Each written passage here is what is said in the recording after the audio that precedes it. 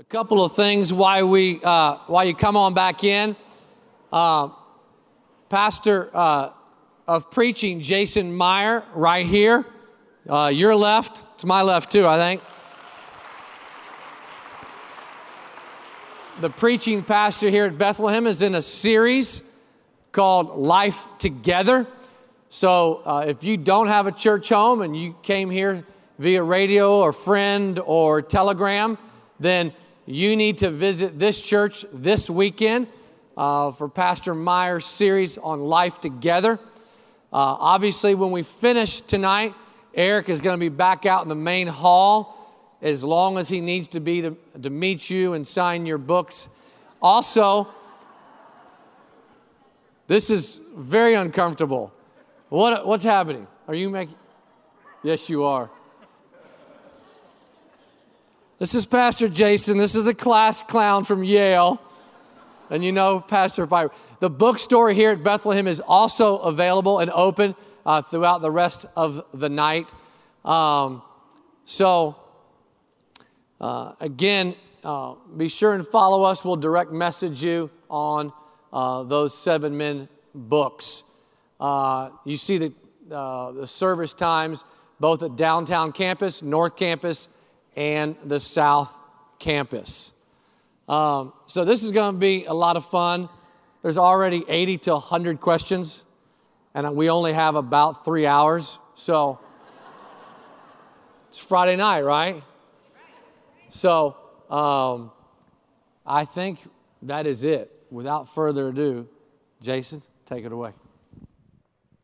First question. What surprised you most about Bonhoeffer? Well, I alluded to this in the talk. I was under the impression, as I think many people were, that Bonhoeffer was theologically liberal, or even more importantly, at the end of his life, somehow, when he was in prison, he kind of slid off into some kind of agnostic, secular humanism. And I thought, well, if that's what happened, I will, do the research, and I'll just have to tell the story. I'm a Christian. I have to tell the truth. I don't have to like it. But I was utterly shocked to discover that that was absolutely untrue, and that really, for 50 years, he has been, to some extent, greatly misrepresented by the Bonhoeffer scholars, most of whom have, in some ways, either created a Bonhoeffer in their own image or have participated in presenting that kind of an image of him. It's very strange, but it was shocking to me to discover somebody who was so profoundly serious in his faith, who had a high regard for Scripture. And I just, to see that all the way to the end of his life, I was surely expecting to find something different. And at first I didn't quite believe it. And I kept looking, and then you realize that there's plenty of evidence for that. It's not even that there's not that much evidence for the other point of view. There's plenty of evidence for this point of view. But, because I think certain scholars just sort of kept that, whether intentionally or just because it didn't, turn them on, they just avoided it. And so they gave this false impression. So I was really shocked and at the same time really blessed to see what kind of faith he had. Next question. Bonhoeffer was deeply moved by the racial divide in the church. Have things changed, and how do we best address this in our local parish? I think you both can speak to this.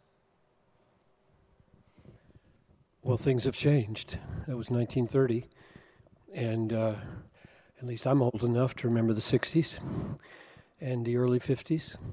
And the civil rights movement, and so to say that they haven't changed would be really an insult to the leaders of that movement. And I grew up in Greenville, South Carolina, and remember white and colored drinking fountains, and white and colored restrooms, and white and colored seating places in doctors' offices.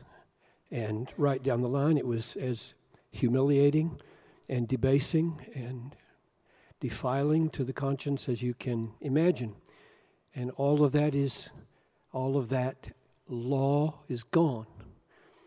Racism isn't gone, and so the human heart is the same as it was then, but remarkably, things have changed. What I was going to say in response to that question related to that issue, namely, isn't it incredible that the Lord would take an oppressed people who celebrated at the Abyssinian Church in New York and make them the instrument of an awakening of a German counter-Nazi?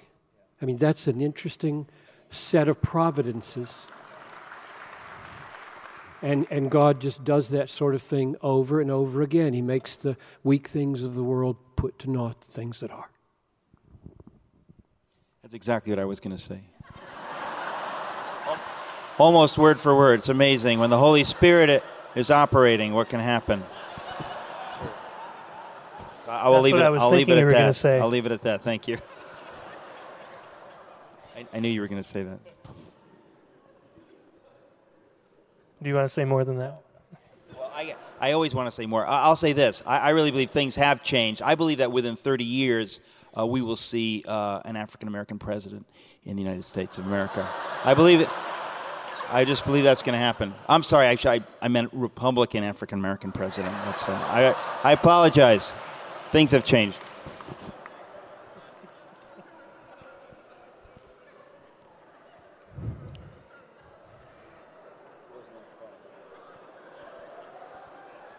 How can someone like Bonhoeffer take matters into his own hands and try to kill Hitler when God clearly appoints the leaders, Romans 13, even when they're evil? We can have some fun with this one. All right, I want to ask, I want to throw out some questions. When we talk about Bonhoeffer killing Hitler, first of all, Bonhoeffer was not, actually going to kill Hitler. But the larger question is, there's killing and then there's murder, right? When David kills Goliath, do we cheer, or do we say, well, that's before David was a Christian, obviously. What do we say? What do we say to that? We just happen to have a theological expert sitting next to us here. But I get this kind of question all the time, and it's fascinating to me because people make no distinction. But the sloppiness of people's thinking kind of depresses me, because we have cops who have guns, we have a military that has weapons. Do we arm them to murder?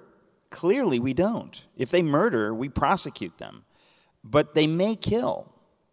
So clearly there's a place for killing and violence. It's not a good thing. It's not something we celebrate, but there's a place for it to protect the innocent. I mean, cops have guns to protect the innocent, and sometimes that involves killing somebody. And in war we kill. So it's much more complicated than this idea that this man of God just decided to pull a trigger or something like that. But I just theologically, there's so many cases in Scripture where. There are two pieces here. There's one, this is the idea of killing versus murder, and then there's the idea of opposing the state. I mean, when the children of Israel are told to bow down to the statue of Nebuchadnezzar, they don't say, Romans 13, I guess I better do that. Well, although I know Romans 13 was not in existence at the time. But God doesn't change his mind. So it's almost, I guess I'm fascinated because I have Dr. John Piper here. The idea of these proof texts that we say, Romans 13, as if the rest of Scripture doesn't exist. I mean, there's a whole narrative. So to pull out these little texts and say, this is the law, this is the rule, it's not. You've got to look at the whole of Scripture. Otherwise, you're misrepresenting Scripture. And Romans 13, I think, was overemphasized in Germany because the church and the state were too cozy. And it was used to kind of, Hitler used it, really, to threaten people and say, well, you're good Lutherans, you better obey me personally. Anyway, I don't want to say too much on that. I'm really curious about what Dr. Piper would say. Well, I think you've cleared a lot of haze away and just now created the real problem. That's good, okay. So there is a lot of nonsense out there that doesn't prove anything, but we really better read the text, or some of it, because it's really not easy. It's not easy to figure out Romans 13, 1 to 7. Let every person be subject to the governing authorities, for there's no authority except from God, and those that exist have been instituted by God. Therefore, whoever resists the authorities resists what God has appointed, and those who resist will incur judgment. For rulers are not a terror to good conduct, but to bad. Now, that's just wild. I mean, that's a wild statement that Paul makes there. Rulers are not a terror to good conduct. Excuse me. Jesus said, you will be taken before kings and they will kill you. They are a terror to good conduct.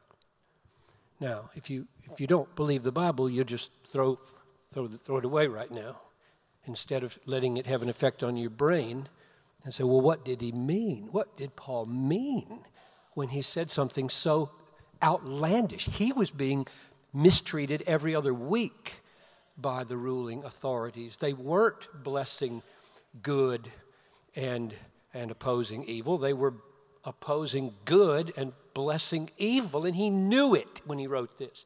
He knew it. So my take on what Paul was doing here is that when he said, for example, rulers are not a terror to good conduct, but to bad, he was writing, pushing the submissive motif to the max, knowing this is going to land in Rome and be read by the Caesar. Hitler's going to read this. And the message he's going to deliver is, number one, there is a good over you, and you don't define good. And number two, Christians are not out to overthrow empires. They are some of your best citizens. Don't kill them. And if you said, but did he lie to say that? I asked my wife if there was a name for this, and maybe you know a name for it. You're a lit major, right? So was I. And I thought it was a great major. You didn't like it. Well, it didn't work out so well for the first 25 years. You needed a job, of my... yeah. Well, you should have gone to seminary after college. I said to Noelle tonight, if Talitha, she never does this, it's imaginary, sasses you, that's my daughter, if she sasses her mom, and I say to Talitha, we don't do that in this house. She just did it. What did I mean? What did I mean? I think Paul is looking at Caesar and saying, rulers are a terror to good. Right, Caesar? Talitha, we don't do that in this house.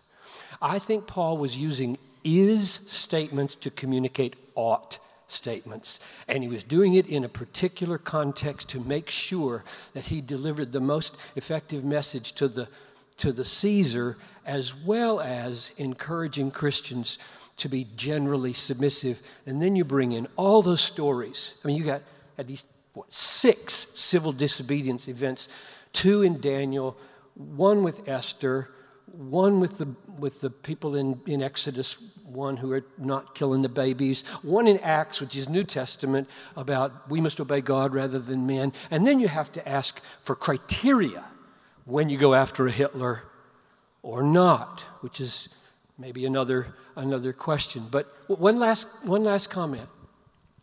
I think the reason Paul was willing to risk being abused in Germany by the Reich in the misuse of this text to compel an inappropriate subordination under sin, I think the reason he was willing to risk that is because no one goes to hell for being abused by a civil government. Many people go to hell for getting their back up and being proud and feisty and arrogant and insubordinate and rebellious. Which means this text is coming down harder on breaking the speed limit and not paying taxes and letting your grass grow high behind the garage than it is on the government for having laws that they shouldn't have, because Paul cared about your soul. That's my take on. Would you join me for the rest of the tour? I think I could just turn to you and say, you're very good at this. I think you're ready to go professional. I think you're ready to make the leap. I think it's going to work out. My goodness.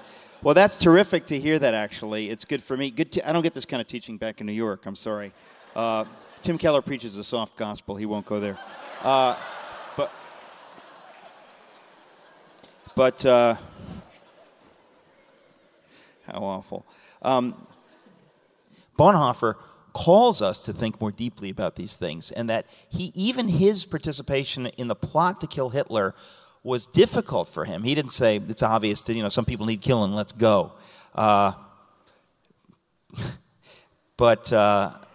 he wrestled, and he even thought, I may be doing wrong, and if so, I cast myself on the mercy of God. But he didn't do it flippantly, joyfully. People need to know that. And if anybody has an itchy trigger finger, right then and there, God is not calling you to use a weapon. And I think that people are just very cavalier about it. And Bonhoeffer was the antithesis of cavalier, so I'll stop there. That, when you said he even thought he might be wrong, you quoted, I'd never seen before, I read yours, a letter he wrote to a bishop or somebody in England where he was accusing him of waffling, prevaricating, and postponing decisiveness. And he said, I'm persuaded that to be decisive at this moment and be wrong is more loving than to be indecisive and be right. Right. And that really landed on me because I think many pastors are paralyzed by indecisiveness. Not paralyzed by fear, maybe. It may be underneath, but paralyzed by, I just don't know. I just don't know the way forward here. And Bonhoeffer, he probably would say, I'm not sure either. I have to act. You got to act. You can't. To not act is it's your line. Well, it's his line. His famous line, he says, silence in the face of evil is itself evil. Not to speak is to speak. Not to act is to act. And the point is, I always think, because I'm always speaking churches like this, and there's a lobby or a foyer, and I say, if somebody out there now were killing people, and somebody here had a gun, and you said, well, I think Scripture says I'm not supposed to kill, and so I don't know, I'm just going to pray. And somebody continues and is killing more and more and more and more people, and you don't use the gun, at some point, you are complicit in those murders. And so you can't say that there's a safe place where I'm just going to do nothing. Doing nothing is doing something. And unless we get that, we think we can safely hide behind this doing nothing thing. But doing nothing is to do something. And Bonhoeffer knew this, and I think this gets to the heart of what I get out of Bonhoeffer, this idea between dead religion versus real faith in Jesus. Dead religion is fear-based. And it looks at God as somebody who just wants to whack me for making a mistake. He just hates sinners, and he's just looking for an opportunity to smack me if I make a mistake. So I'm going to do nothing because I don't ever want to make a mistake.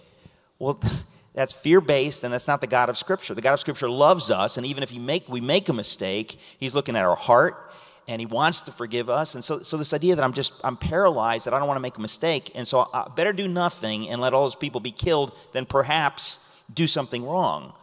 God would rather that we know who he is and respond in gratitude to say, well, I've got to do what I think the Lord would want me to do, knowing that even if I get it wrong, he sees my heart. He sees that I was trying to please him. I was trying to do the right thing. Completely different gods. One is Satan and one is actually God. And Bonhoeffer, I think, was faced. There were a lot of German pietists at the time who literally were saying, Scripture says, thou shalt not lie. So if the Gestapo comes to my door and says, are you hiding a Jew? As a Christian, I'm going to say, well, yes, I'm hiding a Jew. Please come and kill the Jew, as if that would please God. But they're not thinking really about pleasing God. They're thinking about not making a mistake, not doing something wrong. And they would define telling a lie religiously in the same way that when you were reading Pastor Piper, what Paul said. He said, well, did Paul lie?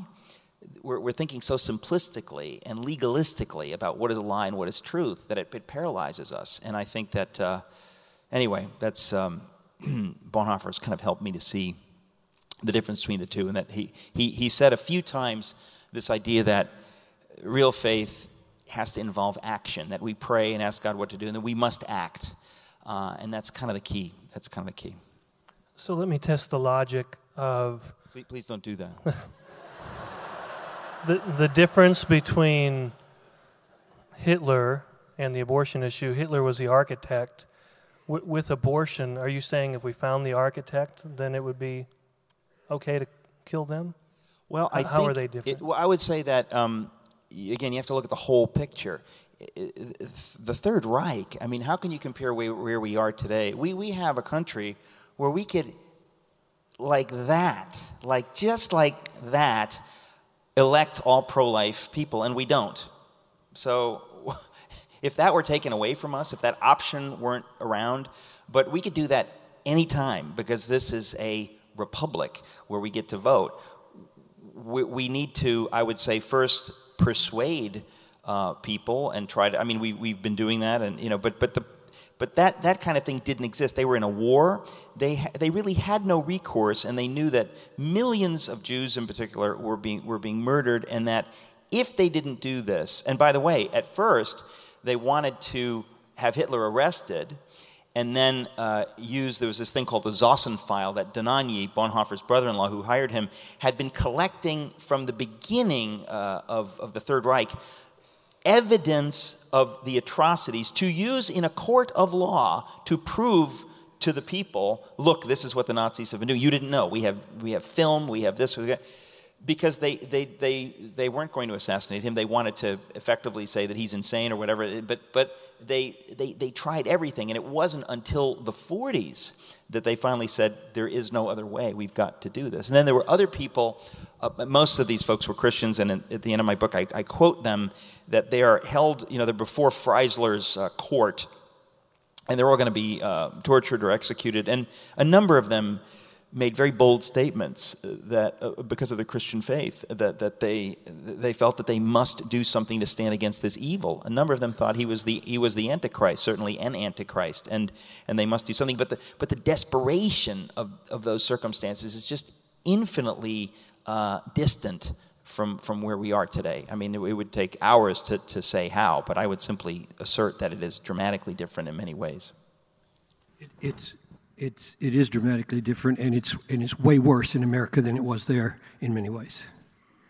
I would like 40 million innocent, slaughtered, cut to pieces babies, and we in this church tried for about 3 years the direct action approach, sit in front, get thrown in paddy wagons, and so on, and it did zero good. It backed up the cause, probably. And that is, I think, one of the parallels between our situation, say, in the Civil War. It took 600,000 dead Americans to end slavery. What will it take to end abortion, which is, as far as cost of lives, worse? And it would just depend on whether a historical flashpoint happened. A historical flashpoint, because nobody could have imagined that Americans would slaughter each other over states' rights. Just couldn't imagine we would slaughter each other for years, blow each other's heads off with cannons, Southerners and cousins, and it was just unimaginable. Just like it's unimaginable today that there could be a war over abortion. And I think the major difference is the flashpoint isn't there. How should the church respond to the current political trend to legalize gay marriage? Well, that one's easy for me. The church has been asleep on this issue. And for me, this is more than anything an issue of religious liberty. It has, I would say, it almost has nothing to do with what you think about sexuality. You don't have to be conservative evangelical Christian like I am to see that if you legally redefine marriage, it will have a tremendous chilling effect in this nation when it comes to religious liberty. In other words, so I would say to my gay friends, look, if it really wouldn't affect me or religious liberty, I could see how it's possible to say, you do what you like. But the point is that nobody's talking about this issue, that if this is legally redefined, it will become very difficult for Christians in America, anyone of faith, and any Muslim, any Orthodox Jew, to express their views on what is right and what is wrong in terms of sexuality, because it will now be a legal issue. This is actually already happening. I read in the Wall Street Journal 3 days ago that the state of California is going to try to make a law to remove the tax-exempt benefits from the Boy Scouts because they don't like their view on gays.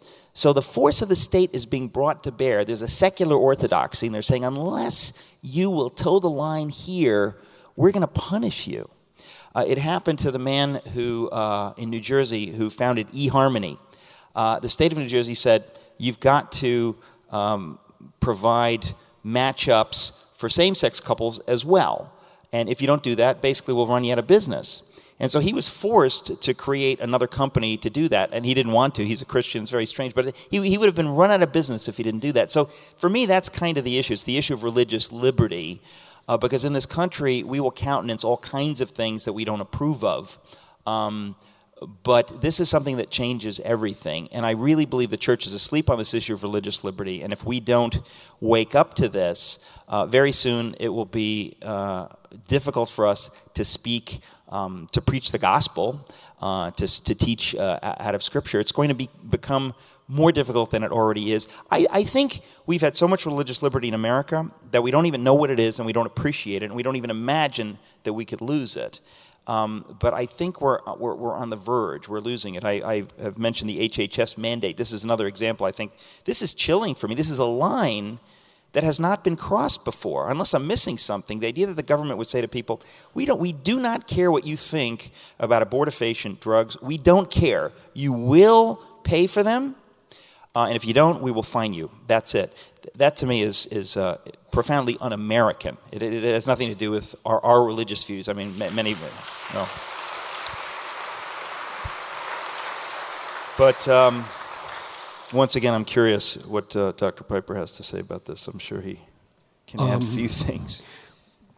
Every pastor should preach on sexuality issues, and every pastor, I think, should say there is no such thing as so-called same-sex marriage, period. It doesn't exist. It never will exist.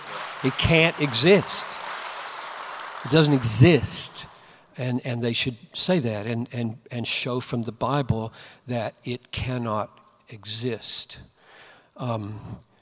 We should not only preach, we should try to encourage each other to preach and mobilize our people to tell their neighbors that and give them good arguments for why that would be destructive. You just gave some. There are dozens of arguments why the enshrining of this will be very, very damaging. When the amendment was proposed here in Minnesota, I preached on it before to say that without saying, go vote for the amendment. Then I sent letters to 3,000 pastors with my response to the Tribune article, which got it all wrong, and my blog and a letter and the sermon to try to persuade those pastors to stand up and alert their people to the seriousness of the issue. It is massive. It's massive for kids. It's massive for adoption. It's massive for schools and education. It's massive for pastors. It's massive for, probably it'll only be just a few years before there can be no evangelicals in the military chaplaincy, because they will be required to solemnize such non-existent so-called marriages, and so they'll just wipe them out. So I think we're at that stage of the recrimination against Christians already. Well, this is the thing, and I'll just put a button on this to say that I'm upset to see how basically gutless so many Christians in America are. We've had everything so easy that we don't even, people are rotting in prisons and lucky to eat a rat if one scuttles by around the world for their faith in Jesus. And we seem unwilling to deal with the ugly look of a neighbor or somebody. And unless we take seriously the idea that we're going to have to pay a price. Now, it doesn't mean that if you're a jerk and people call you a jerk, that you're suffering for Jesus, because there are many Christians who are simply unpleasant. And I'm not talking about throwing caution to the winds and being a hothead, but I mean to winsomely, lovingly, humbly, but boldly and courageously speak out on these kinds of things. The issue is this. Chuck Colson talked about it in this idea of the spiral of silence, that this happened in Germany in the 30s, and it's happening now on this issue. The less people who speak up, the more it's difficult to speak up. Think how difficult it is to speak up on this issue now. You could have talked about this endlessly 20 years ago, 10 years ago. Suddenly now, something has happened. We've allowed it to happen. And conversely, anyone who speaks up makes it very easy for others to speak up. So if somebody speaks up, what happens is the people around him say, yes, I agree with that. Or at least a number of people say, yes, I agree with that, but I didn't know you could say it. But he just said it, so I guess maybe I can say it. We encourage each other. So what we say affects other people. So if you speak up, it will affect other people. If you don't speak up, it will affect other people. And God's depending on us, every one of us, because we affect those around us, especially, of course, pastors, especially, but everyone else in any kind of leadership. People are affected by what they hear. And if you hear no one saying anything, most people will just say, well, I guess I'll keep my mouth shut. And we've been keeping our mouths shut, and that's how we got in this situation, that we need to speak. Behind that's right, behind it for years has been a view of love and a view of relationships that simply cannot harmonize being hated while I'm doing the right thing. I heard Toby, who said it at the pastor's conference? Around the world, Christians fear the raised fist. In America, Christians fear the raised eyebrow. Yeah. Mac Styles. Mac. What that means is we've raised several generations of young people for whom conflict feels right wing. Right. It feels like Jerry Falwell all over again, whereas soft-spoken, non-offensive words feels leftish and cool. Yeah. And you just don't want to sound like those feisty fighters for the right. And that's Republican, that's right wing, that's weird, and we want to be with the cool. We want to be cool. And so you don't get the right. A raised eyebrow is just, I've just got a raised eyebrow. I want to be cool. I don't want to sound like anybody who's right wing. And so there's a new kind of fear that's there. And it's not so much about the so-called gay marriage, it's just about homosexuality in general, or about abortion in general, or about debt in general, or about the HHH thing in general. It's just you don't want to, at the office where everybody's cool, say anything that's going to make you look like a fool, an absolute fool. And so I think we've just blown it when it comes to portraying biblical courage and biblical love. And Jesus said, I just read it day before yesterday, so unbelievably relevant for this and for message that I'm going to do this weekend, where he said, a little different than Matthew, Luke 6, I forget the verse, where he said, blessed are you when men hate you and revile you and cast out your name as evil. I thought, wow. Could it be said any more relevantly? And then he added, for great is your reward in heaven. Rejoice in that day and leap for joy. Like, where is anybody who leaps for joy? I'm hated. My name was just cast out as evil, which is what happens if you name sin today. You're not called like you used to be, the raised eyebrow and oh poor you benighted evangelical. Rather, you are wicked. Yeah. You are wicked to say that what this loving couple is doing is sin. That is wicked of you. And I'll tell you, we just don't have the inner strength to say, I'm not wicked, and you can call me that. I'm going to keep coming back. It's a new day of need for inner power and strength that can receive that without becoming ugly and embittered. Right. And doesn't that come from the gospel, where you don't have to have an identity from what people think of you, but you can have an identity that really only matters what God says. And isn't that where the inner strength comes from?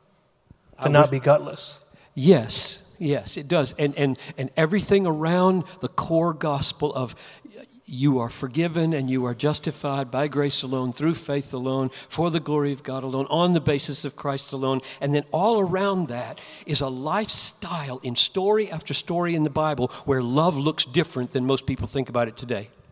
The only thing I would add to that is that humans being as we are, we need models. Because it's one thing to know that, but you need to see it modeled, and you need to be around people who are modeling it and living it. Because I would say most people, except for rare leaders, respond to that. They look and say, well, my father said that, or my hero, my sports hero said that, or my pastor said that. And it sort of gives you strength to say, yes, I think I can do that.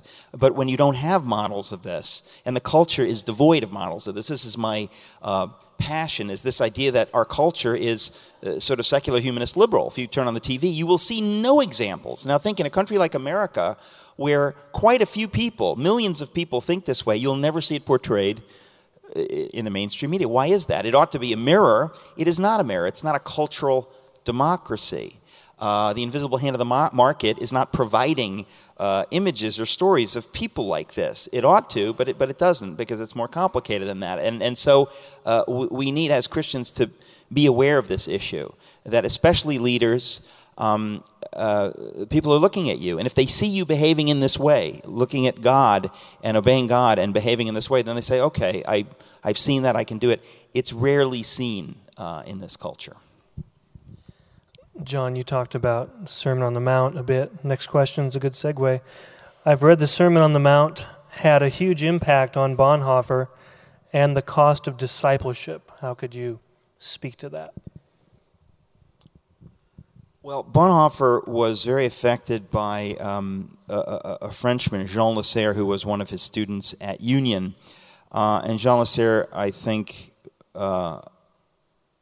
helped Bonhoeffer see, to some extent, the radicalness of Scripture, that we're really supposed to live this way. As I was saying before, it's not extra credit, that this is real. And so Bonhoeffer was trying to figure out that. And in a way, this seminary in 1935 and onward that he was leading, it was a community like that. He said, we're going to take living in Christian community seriously.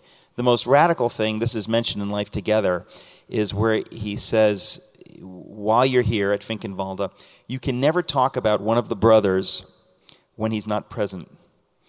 And I thought, wow, to live like that, to not talk about my friend with my other friend if the friend is not there. Talk about a spiritual discipline to say, I will not do that because I will speak differently if the person is there. Bonhoeffer really wanted to live this out, and it really was, it was just central to him. There's a lot to be said on that, but that's all I'll say for now.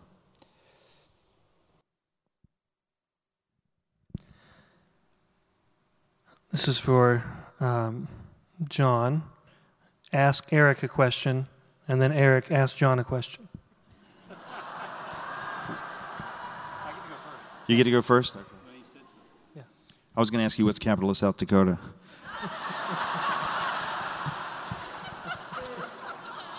Don't do that. In your talk, It's Pierre, by the way. he's from South Pierre, Dakota. okay. I would not have known that. This is just the kind of just kind of thinking we're looking for in this establishment. We should get a hold of this guy. We should get a hold of this guy. It's kind of bright young thinkers like this. To make room in the hard room. Yeah. You referred to the Nazis co-opting the church and shaping it into their image, and you just dropped the line, which of course is happening today in America. And I wrote down on my notes, please illustrate. Did I really say that? You did. Notes. I have no recollection of that. Read the quote. No, you don't have to read it. I actually do remember it. He was going to read that. Think about that. My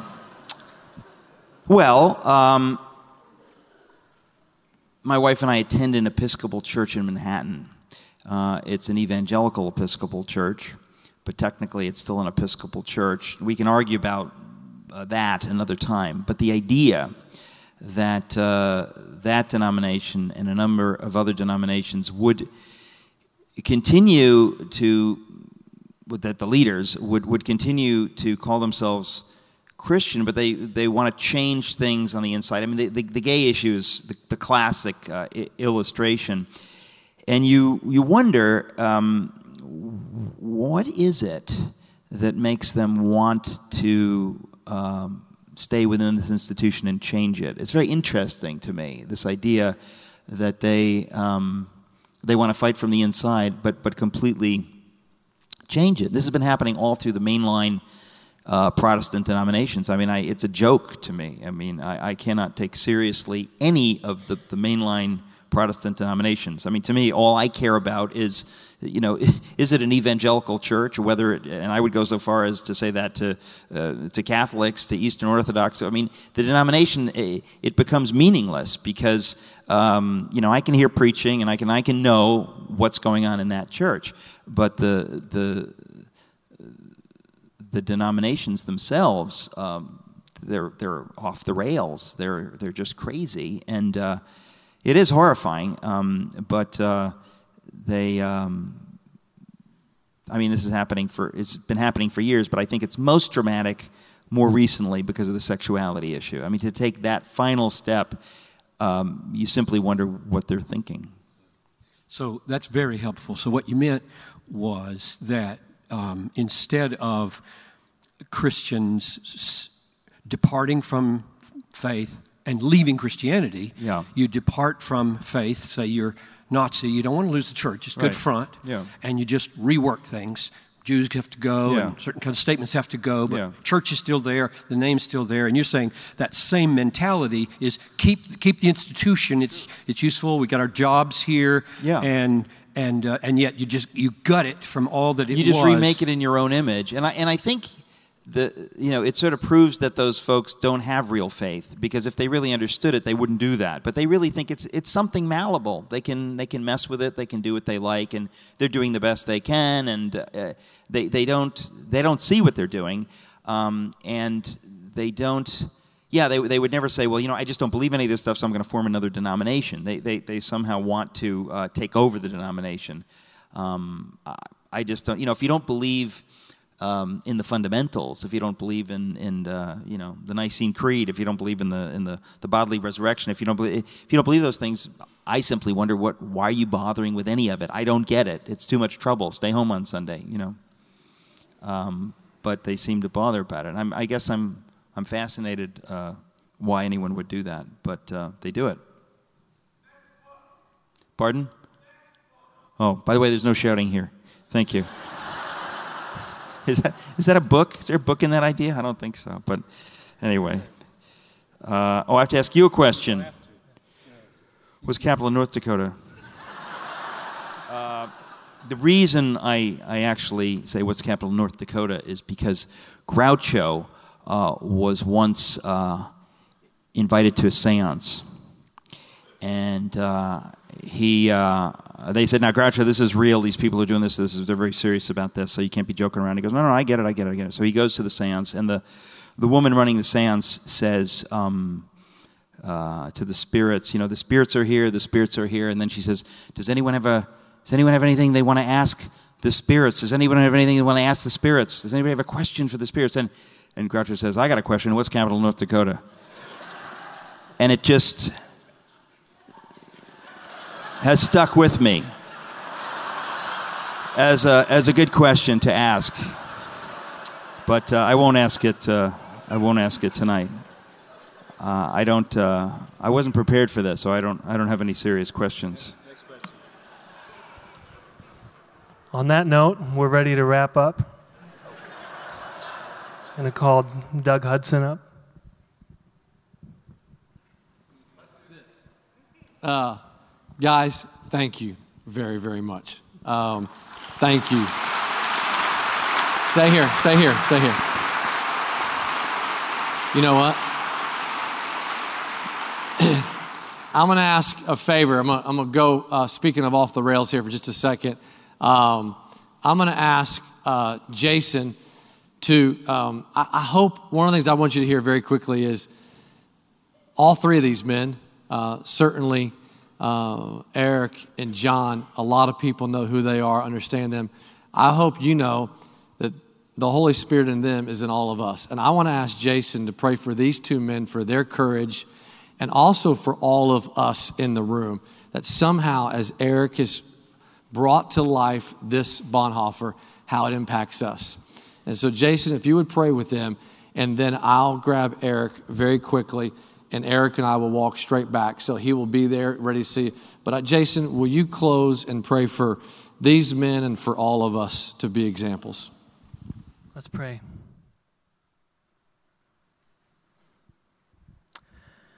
Heavenly Father, we thank you that there are models that you've given us. People like Bonhoeffer, people like the Apostle Paul, people like Eric and John. I do pray, Lord, for their ministries. I pray that your hand would remain on them, that the power of the Holy Spirit would be very tangibly evident, that their ministries would be fruitful, that their hearts would be guarded from pride, and that they would give themselves to die to the smiles and frowns of man and live for your smile alone. I do pray, Father, thanking you that the risen Christ that Bonhoeffer served, that led him to be radical and count the cost of discipleship. I pray that that risen Christ today, by the power of the Spirit, the same power that raised him up from the dead, would be at work in all believers powerfully, that we would, Lord, not fail to speak and therefore be speaking. Pray that we would not fail to act and therefore be acting.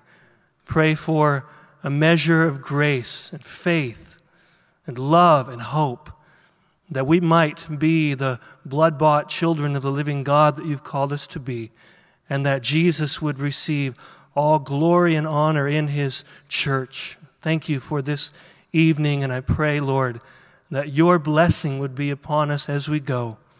In Jesus' name, amen.